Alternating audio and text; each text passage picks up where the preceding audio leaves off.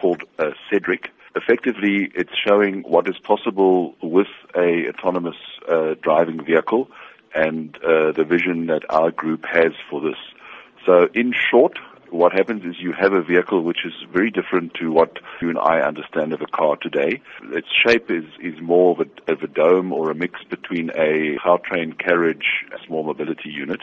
So what in effect happens is you sign up and you receive a button, and when you want to be transported or have somebody transported, you simply press the button.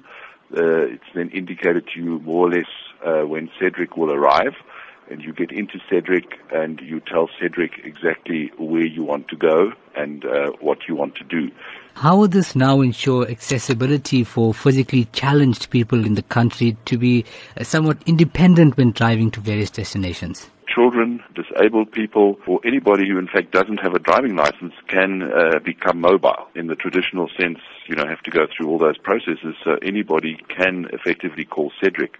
Obviously, what one must also understand that this is very much a future technology. Now, you did mention the vehicle is fully automatic with no steering wheel or paddles to maneuver it in any way possible. The question arises, however, how would this work here in South Africa? One of the issues at this stage, autonomous vehicles are being developed, and there are a number of players in this field, including our competitors.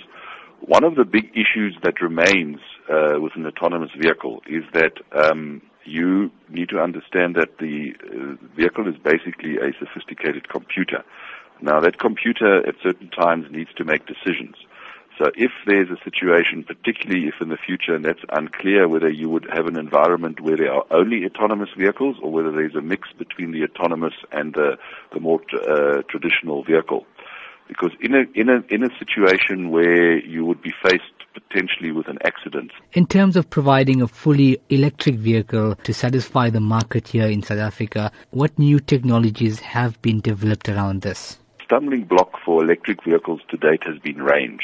So most vehicles, bar the Tesla, are limited to a range of somewhere around 120 to 160 kilometers.